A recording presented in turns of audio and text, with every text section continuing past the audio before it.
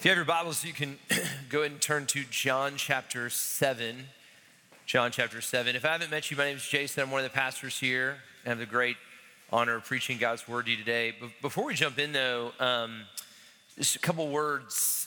First of all, I'm just encouraged to be here with you today. I just want to say that it's good to be here, to worship together, to see people that love the Lord gathered together to worship Him.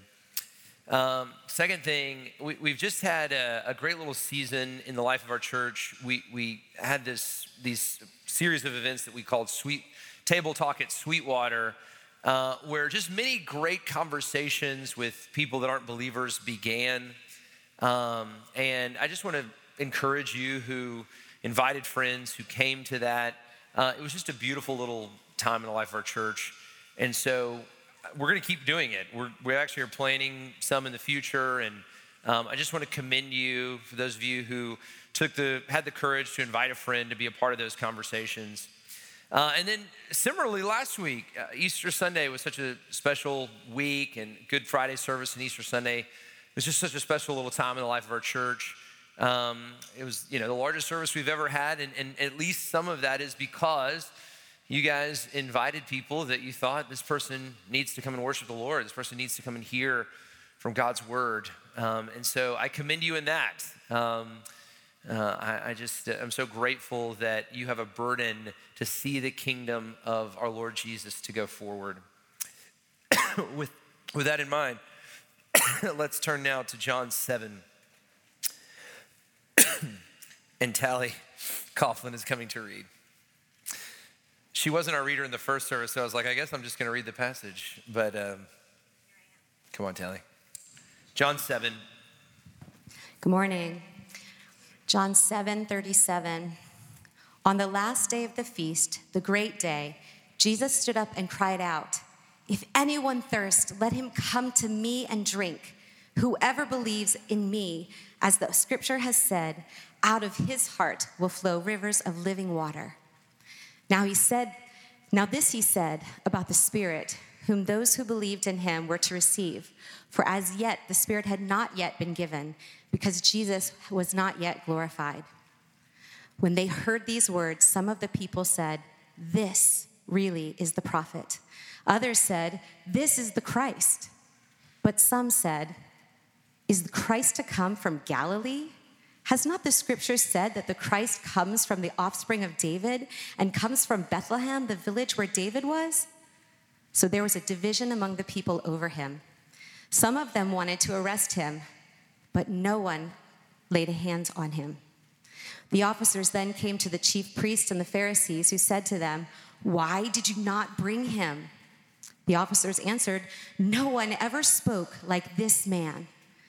The Pharisees answered them, "Have you also been deceived? Have any of the authorities or the Pharisees believed in him? But this crowd that does not know the law is accursed." Nicodemus, who had gone to him before and who was one of them, said to them, "Does our law judge a man without first giving him a hearing and learning what he does?"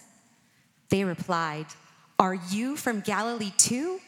Search and see that no prophet arises from Galilee." This is the word of the Lord. Thanks be to God. Well, if you were here last week, you might be thinking, wait a second, I think this is the text that Jason preached last week for Easter. And now he's doing it again. Is this a mistake? And the answer is, it is the text that I preached last week.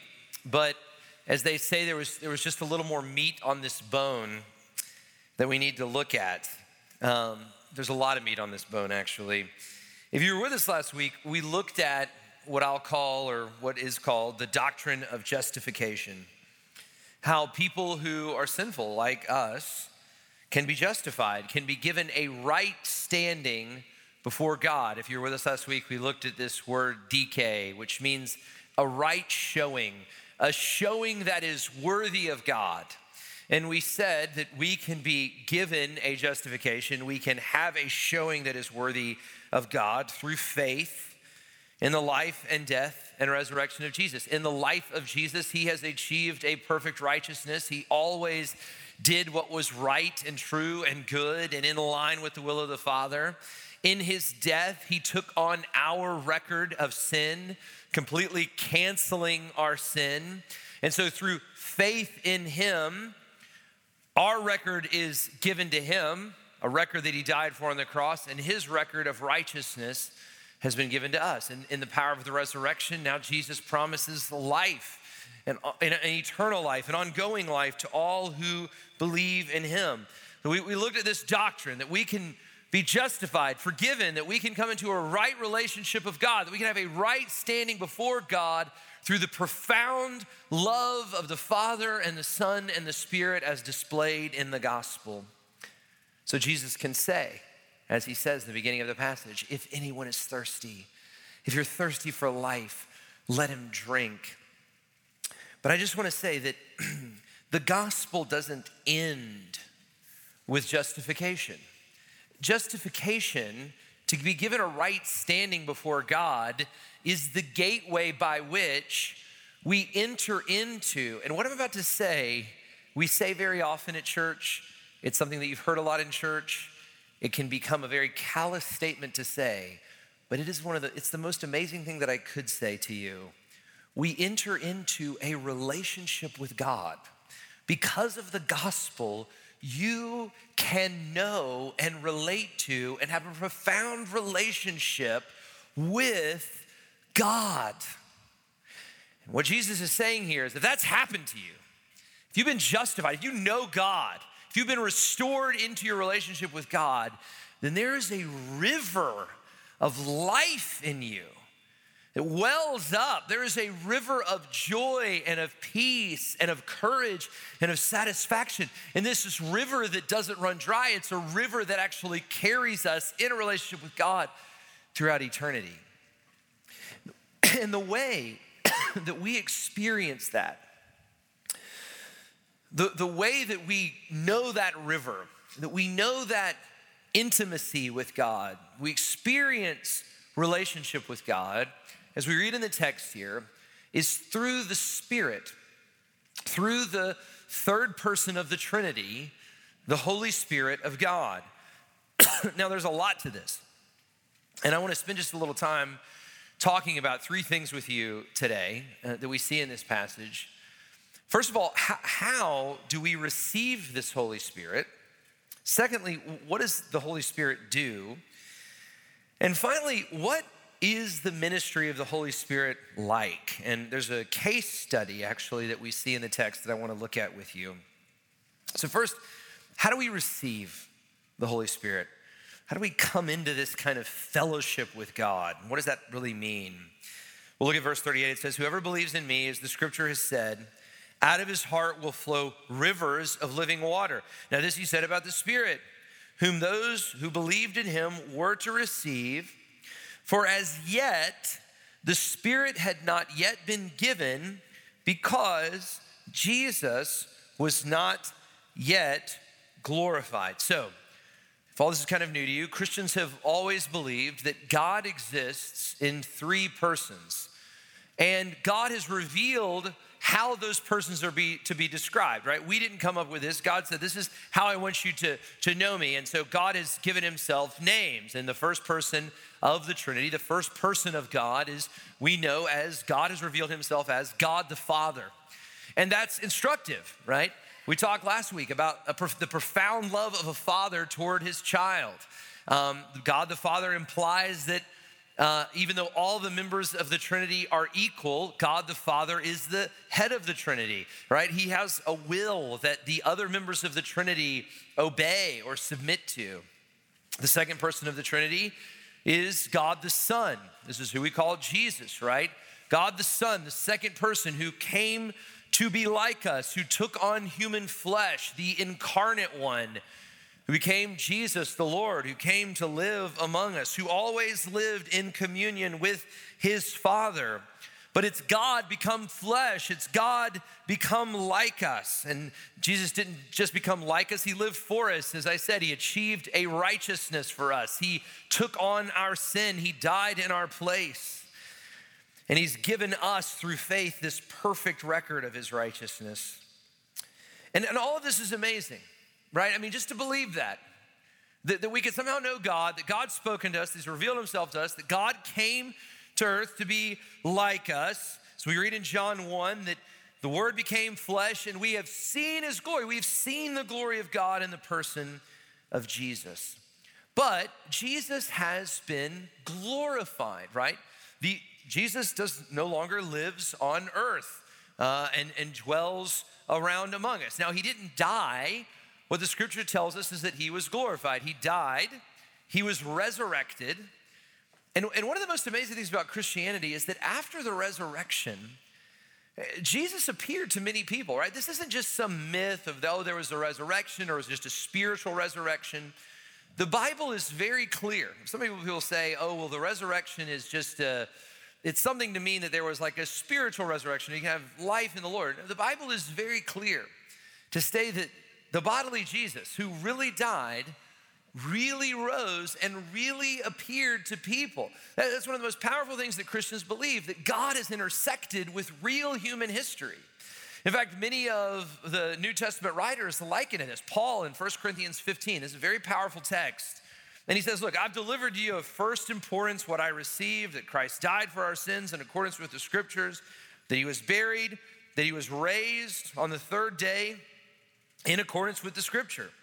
And then he says this, and that He appeared to Cephas, who's Peter, then to the 12.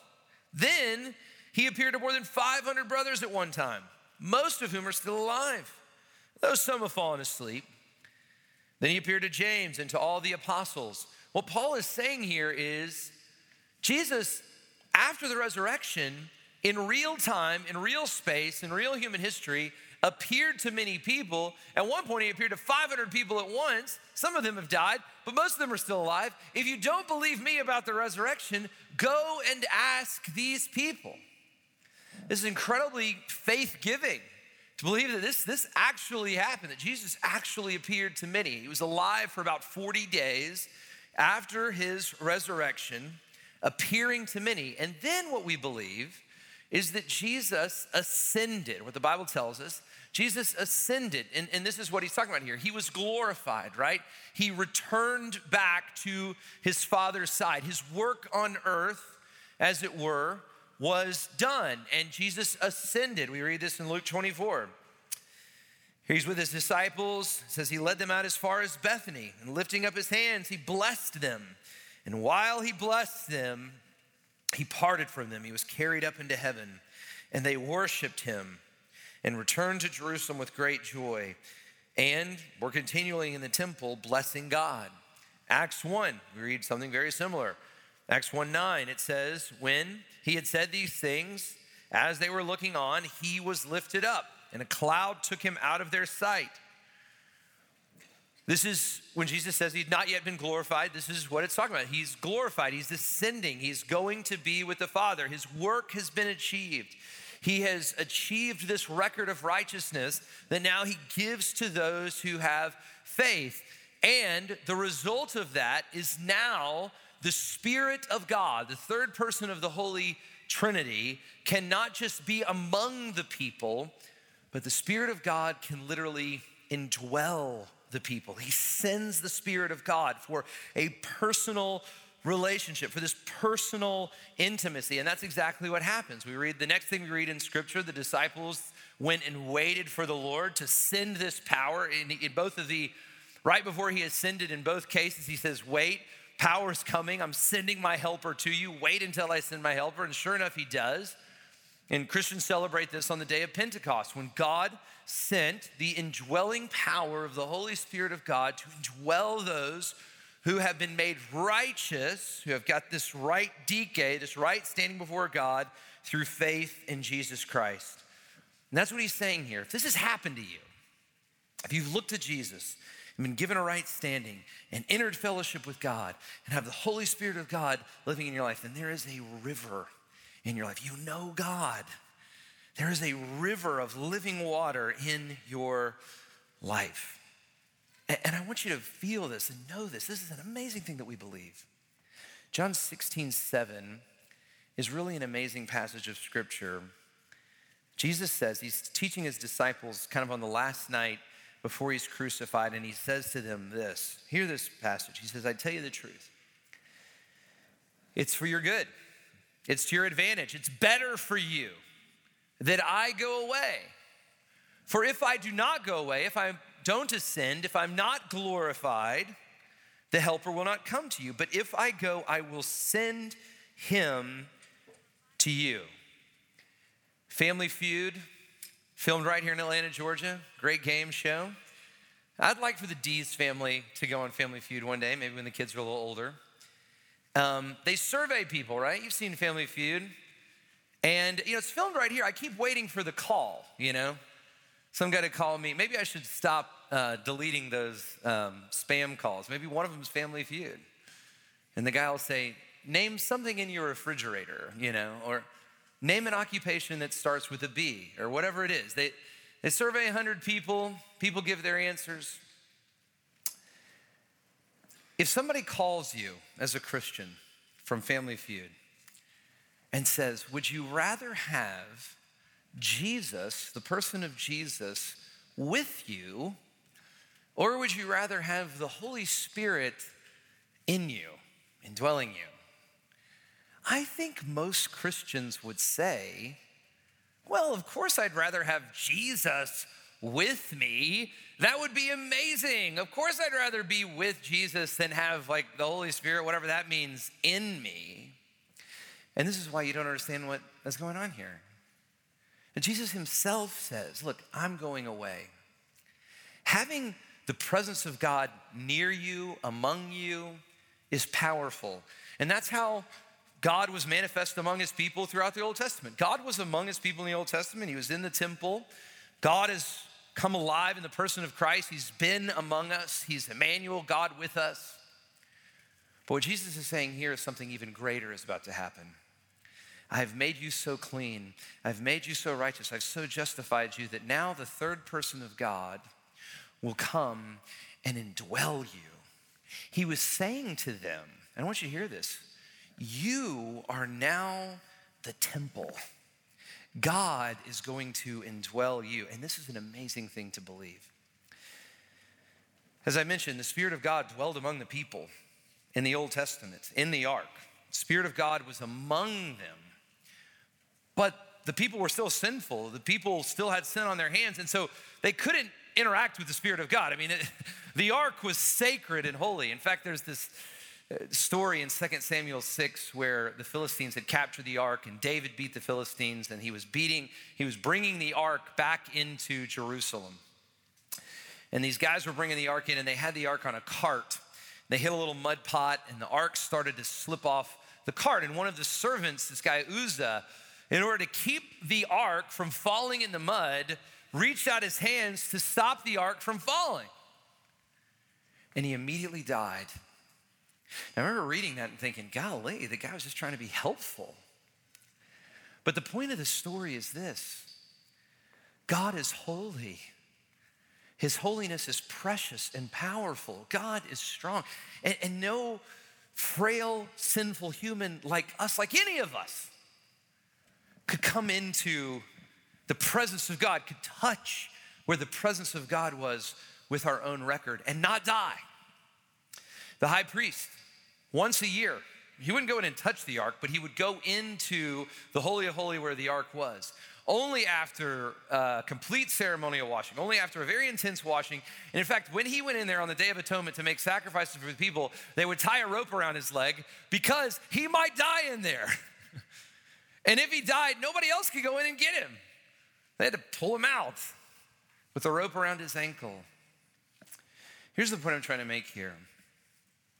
If you're in Christ, if you've looked to Jesus in faith, if you've repented of your sins and you're trusting in Jesus and his righteousness, his record has been applied to you, God has made you so clean, so pure, so holy. Your sin has been so canceled that now the third person of God, the Holy Spirit himself, cannot just come near you and touch you, but can literally indwell you. And if you've experienced that, if you've experienced that you can know God and share intimacy with God. That's why Jesus says if anyone thirsts, let him look to me, and in me there is so much forgiveness and so much righteousness and so much life that the Spirit of God comes and dwells in me, and out of his heart will flow rivers of living water. You can know God. Which brings me to the second point. Okay, if this is how we receive the Holy Spirit, then what does the Holy Spirit do? What is this ministry of the Holy Spirit like? Now, I think that the Holy Spirit is the most misunderstood member of the Holy Trinity, and because of this, he is often abused. I just want to say that. The Holy Spirit is often abused. People often wrongly, they dishonor God in dishonoring the third member of the Holy Spirit. People kind of make the Holy Spirit to be whoever or whatever they want him to be. And I just want to say this dishonors our Lord. And be very careful about this. We want to be very careful about how we talk about the Lord. We want to talk about the Lord rightly, as God has revealed himself to us, not just something that we kind of made up in our minds. I hear some people say, well, this is more of a Jesus church, or this is more of a Bible church, or this is more of a Spirit church.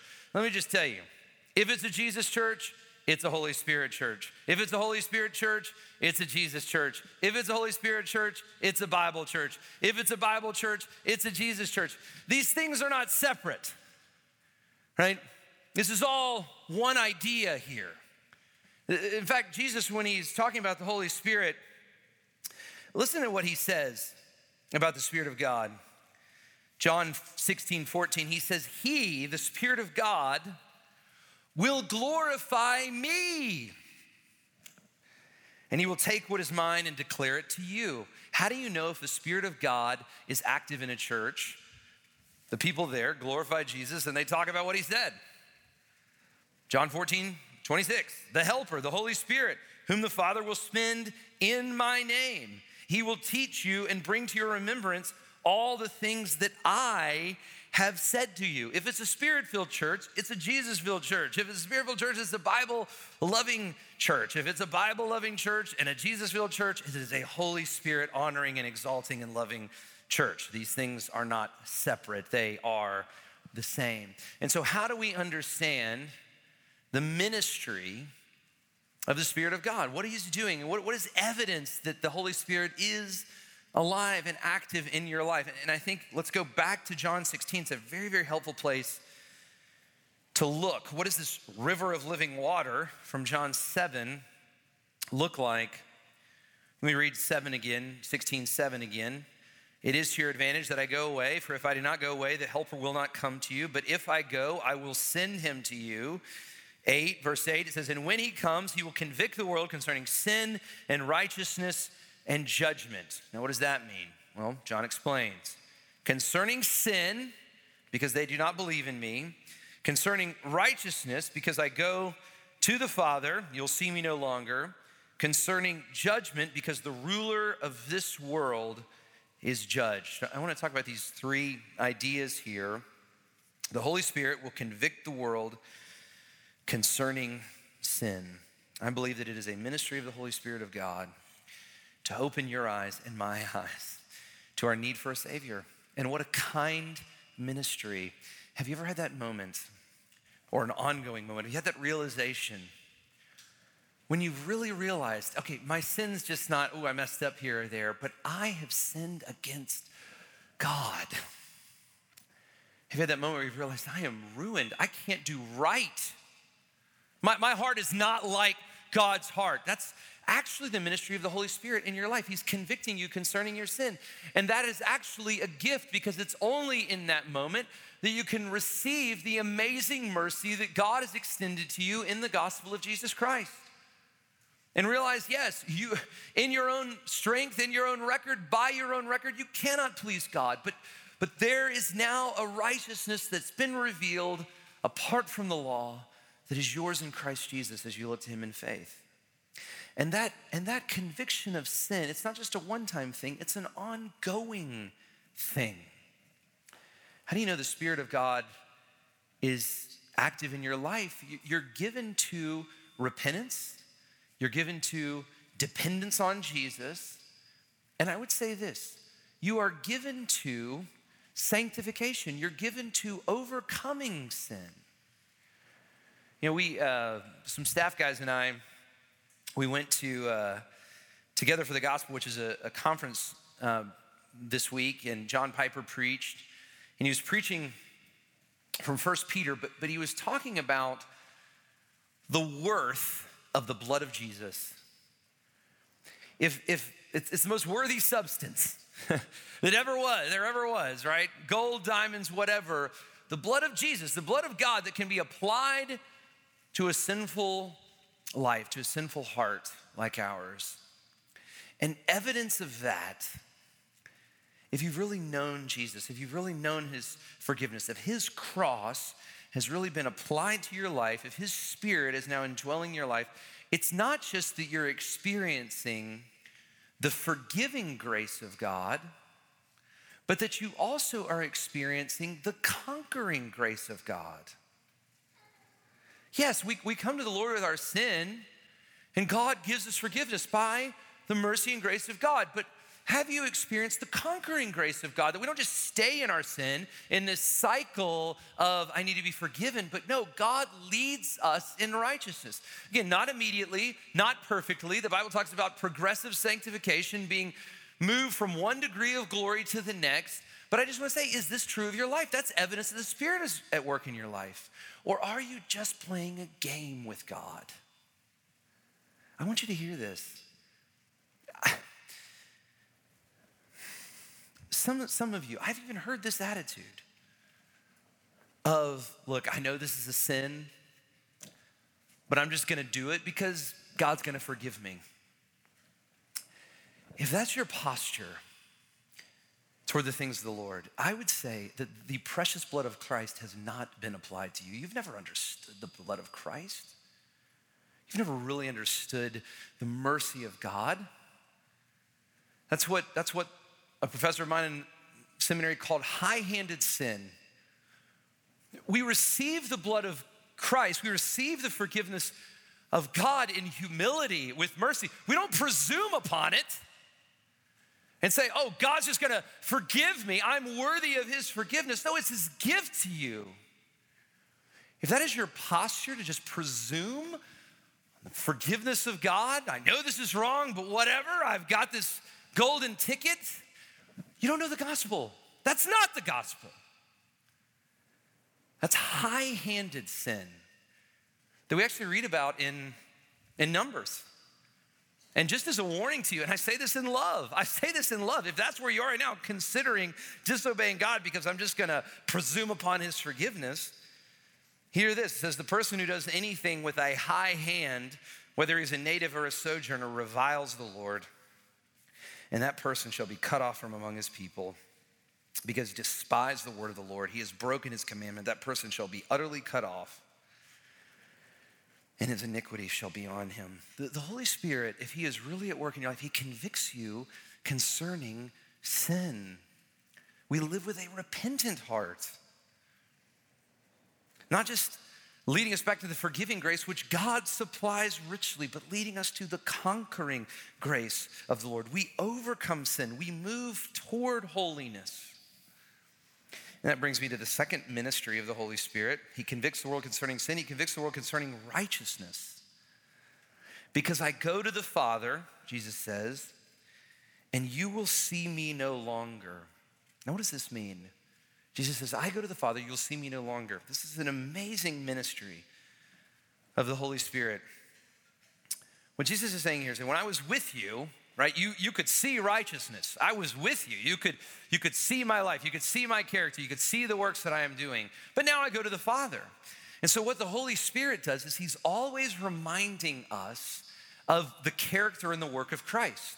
If the Holy Spirit is active in your life, we are taking on progressively both the character, I would say it this way, both the inward life and the works and the outward life of Christ. And actually we see this pattern throughout the whole New Testament. When the gospel is applied to you, your character grows to be like that of the Lord, and your deeds, sometimes we talk about this in the gifts of the Spirit, the things that you're doing for the Lord grows to be like Christ.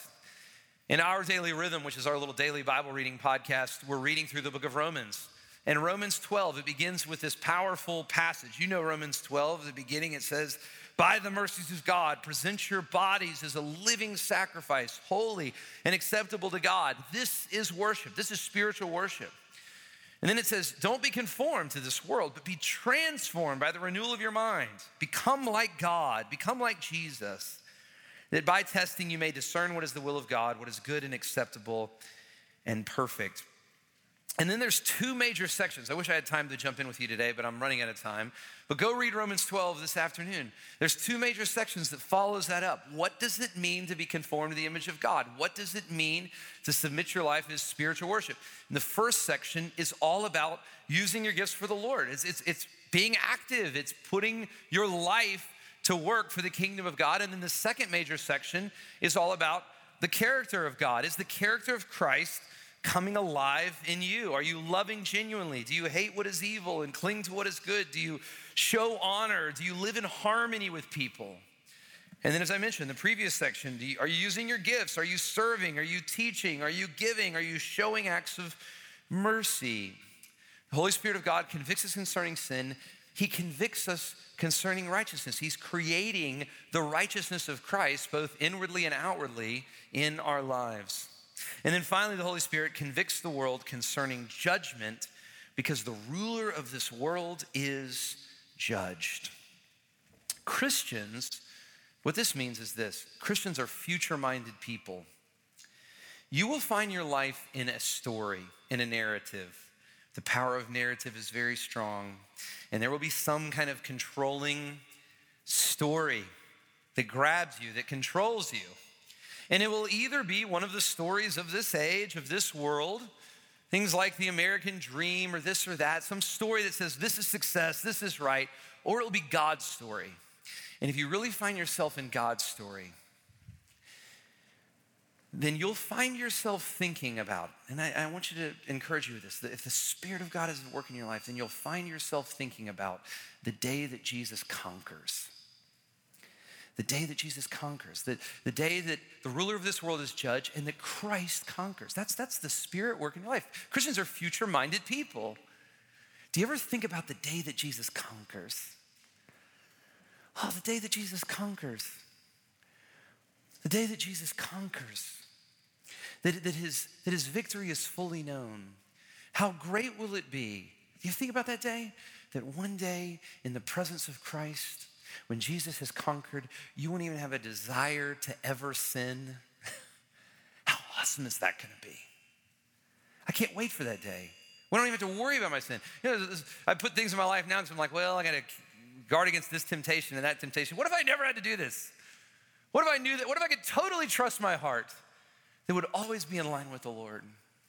What about the day when Jesus conquers, that all things that are false and untrue will be exposed because Jesus conquers? What about the day that Jesus conquers, when all justice will come, perfect justice will come? The Spirit does this in your life. He's pointing us to the future. He convicts the world concerning judgment. He reminds us that Jesus will conquer, that all things that are not of the Lord will be judged. There's a lot where we could go here, but let me just close with this. This passage, there's a lot going on in the passage. Again, I could almost preach on this the third week.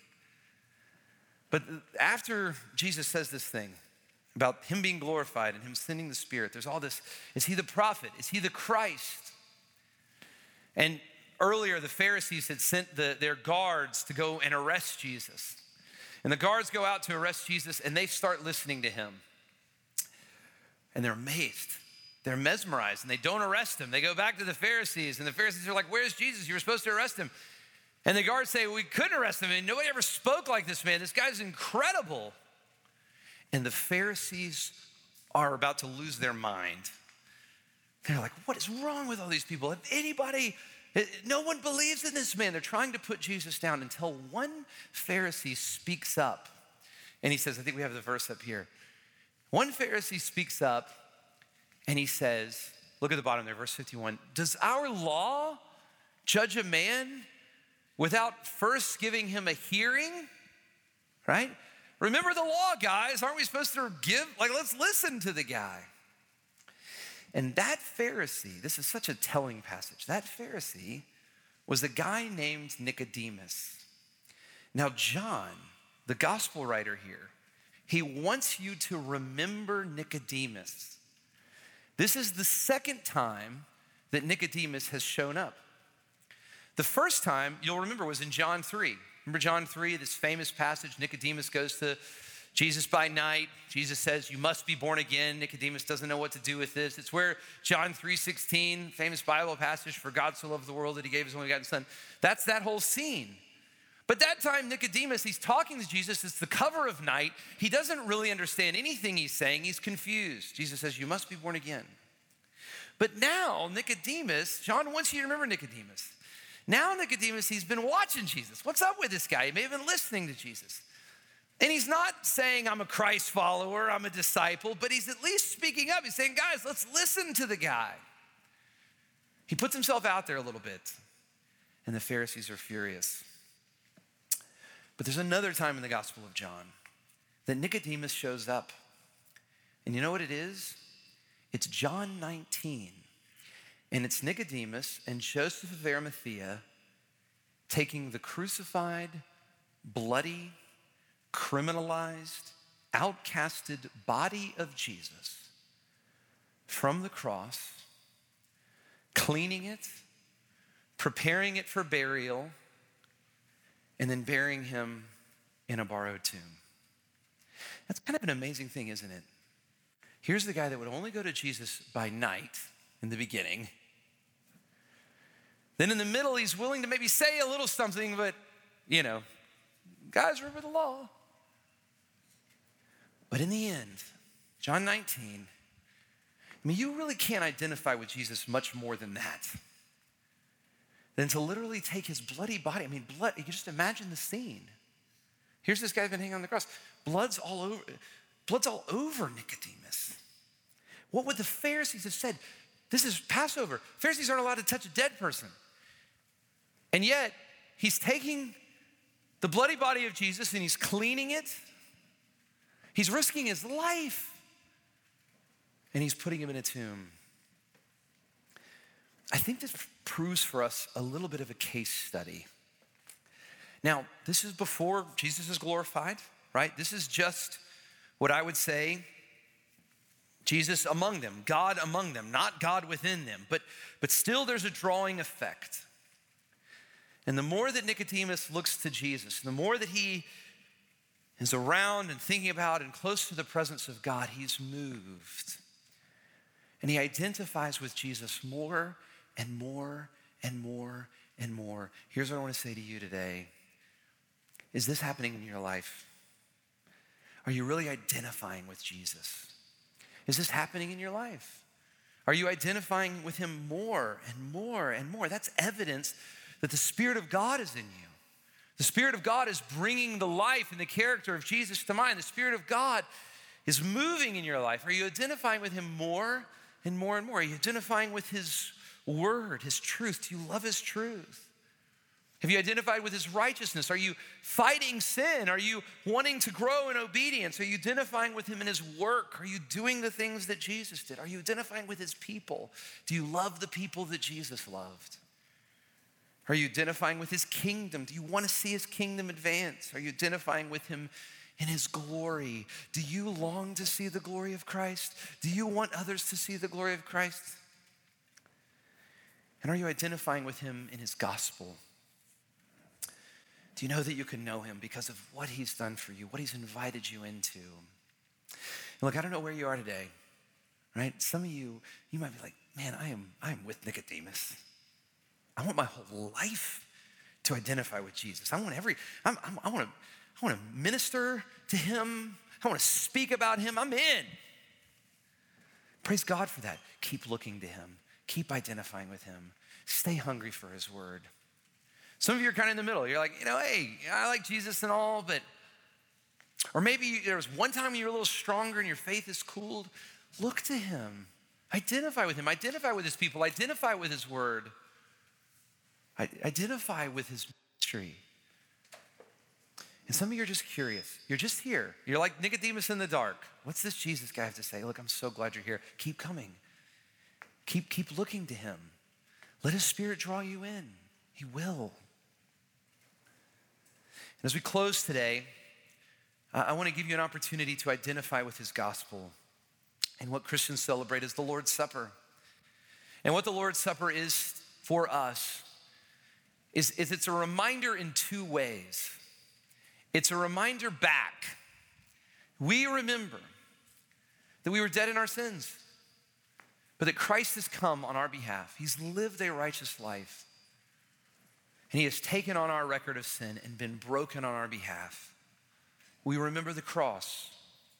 We identify with Jesus in repentance, but we also look forward in the Lord's Supper. It's a meal. It's a little feast. Now, it's a little feast, but it's to us a reminder that one day Christ will conquer, and that we will be with him in his kingdom, and that we will be celebrating his victory in him. And it's a reminder to us to stay faithful until that day. And so I invite you, if you are a believer, a follower of Jesus, if you're saying today, yes, I know that I have sinned. I know that my only hope is Jesus. I want to follow him in faith. If you're living by repentance and faith today, I invite you to the table to remind yourself of the hope that you have in the cross and resurrection of Jesus, and to remind yourself of the future hope that you have in his coming kingdom. But if you're not a believer here today, if you're here curious, you're a visitor, I'm so glad you're here. Can keep looking to Jesus. But if you wouldn't say today, I am trusting in the Lord, and I want that to be known. I want to live for Jesus. If that's not your heart today, again, I'm so glad you're here. I will pray that the Lord continues to draw you to himself, but I would just ask you that you let the elements pass. The Bible actually gives a warning. Don't take this meal. If that's you, don't take this meal if you're in an unworthy manner, it says, in a way that's not aligned with the Lord. And so I'd ask you out of respect to God and respect to this church, just to let the elements pass. No one's going to look at you strange. We're just glad you're here.